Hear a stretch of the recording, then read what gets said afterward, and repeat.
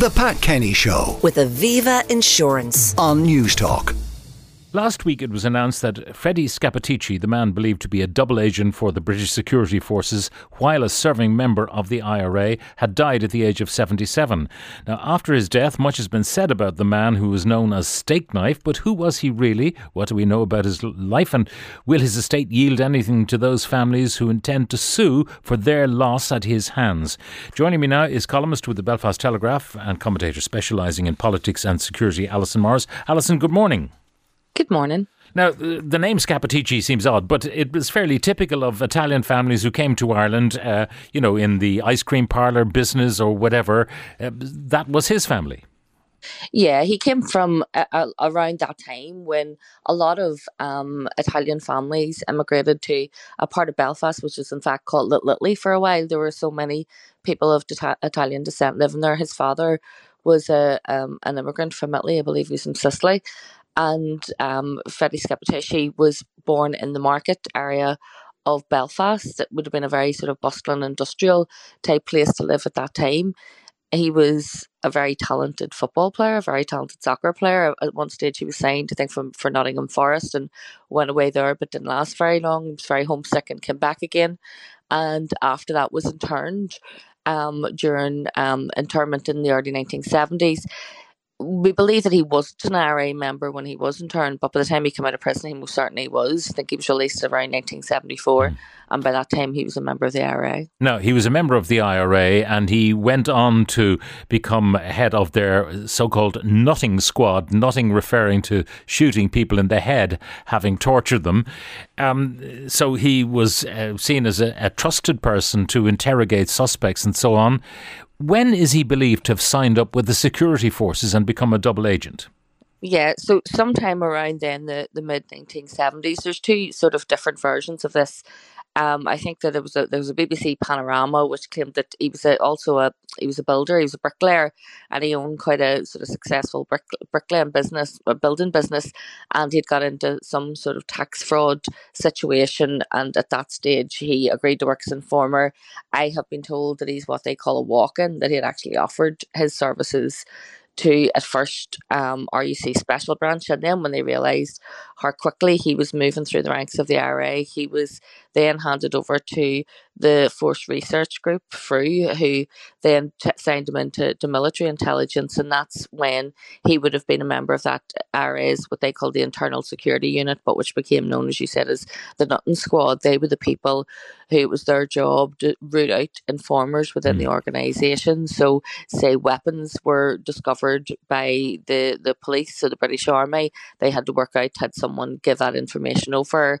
If some kind of IRA operation went wrong, it was their job to try and go back and look and see what went wrong, to see if there was an informer in the ranks of that, and that was his job. And ironically, the entire time he was doing that, he was also an informer, and in fact at one stage, after he was outed, a senior member of the British Army called him their golden egg. He was said to be the jewel in the crown of British intelligence. He became one of the most high-profile double agents within the ranks of the IRA. Now, the other reason that is suggested that he was got by the British security forces was some interest he had in extreme pornography and therefore was susceptible to being blackmailed by them. Do you place any credence in that story? Well, he was actually convicted of that. So the Operation Canova investigation, which is being headed by John Boucher, it was ordered by the former Director of Public Prosecutions, Baron McGrory, asked the police to reinvestigate this, and the Chief Constable at the time said the police couldn't basically investigate themselves, so he appointed an outside force.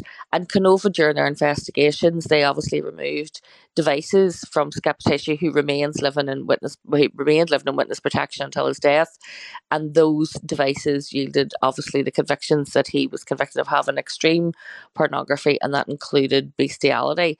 So there was clearly a deviance there as well. Whether that had links to the fact that he was then recruited as informer, we do know from previous cases where informers have been outed that they're usually recruited because they're caught in some kind of compromising position, or they've committed a crime and they're trying to get out of that and trying to escape prison in some way. There are so many aspects to his outing, number one, and then what he may have known and not revealed, and what might have come out, but he's now dead.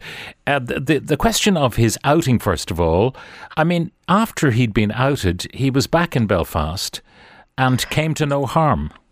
Yeah, this I suppose is the part that I struggle to get my head around. I mean, there's a lot of aspects of this. I mean, bear in mind that Canova was looking at one stage over 30 murders. It's been estimated that Freddie Scappaticci pulled the trigger himself on 18 of those killings. And remember, these were all members of his own community.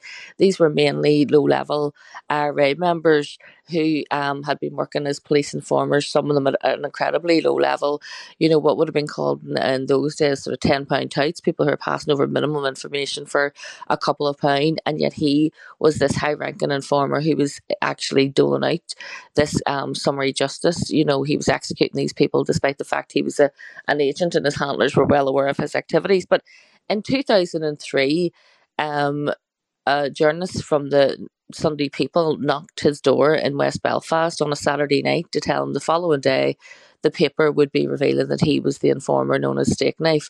This was information that had been handed over by Ian Hurst, a member of military intelligence who went by the name of Martin Ingram for a while, and he had passed over this information.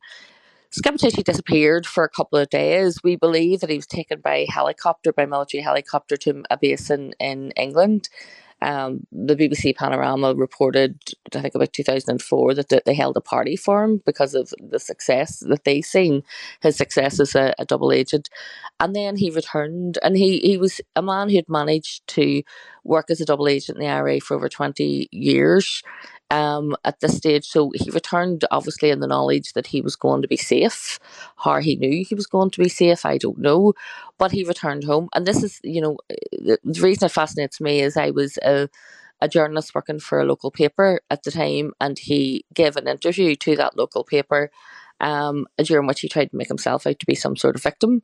And that interview, which is still available if you go hunting for it, is actually, fairly embarrassing sort of portrayal of the fact that he had sort of hoodwinked the people around him. But what we do know is that he hadn't hoodwinked the IRA. They knew that he had been an informer since the early 90s. There had been suspicions around him at least. And yet they were sort of complicit, and Sinn Féin members had even said, well, he's innocent until proven guilty. There's no evidence, this media dirty tricks against him.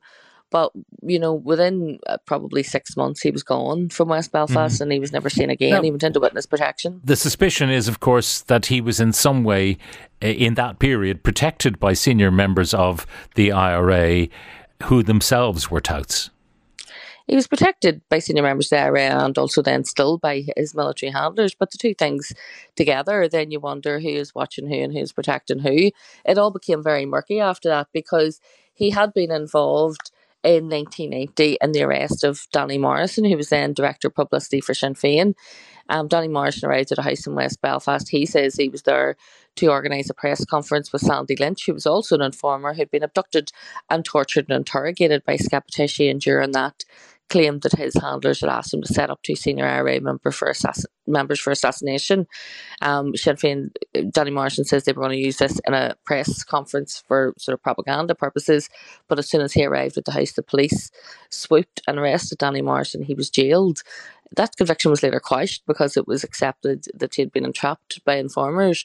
But around that time, we're told that there were suspicions and that he was sort of stood aside, and that he was never then a member of that sort of internal security unit again, and he never returned to IRA activity. That would sort of tally with what he said after he was outed, when he gave a handful of press conferences. He spoke to two other journalists. He spoke to Anne Cadwalder and Brian Rowan, and he had said that he hadn't been at that stage a member there, a member of the Republican movement, as he called it, for around 13 years. That would tally with that 1990 date. But if they knew then, why then in 2003 was there such an effort to try and cover it up? And we can look at it in all sorts of different ways. the peace process was in its infancy. If the IRA had breached that by killing Scappaticci, it would have collapsed the entire peace process. Was he aware, and did he strongly enough believe that? But that wasn't the fate that met Dennis Donaldson when he was outed as an informer. He was later murdered in a cottage in Donegal, despite the peace process. So who told Scappaticci that he would be okay, and why were they at such a high level position that he believed it? And so the suspicion is that another informer high up had said, no, there'll be no action taken against him. And he did live till a relative old age. I think he was 77 when he died. But his death, much like his life, is completely shrouded in secrecy. We don't know exactly when he died, where he died, how he died. And in fact, by the time that I was able to confirm that he had died and reported, he had already been buried. A funeral had already taken place. Yeah. Well, many secrets die with him, and much relief in all sorts of quarters, I suspect, north of the border as to his passing and across the Irish Sea. But Alison, thank you very much for filling us in on the life and death of Freddie Scappaticci. The Pat Kenny Show with Aviva Insurance. Weekdays at 9 a.m. on News Talk.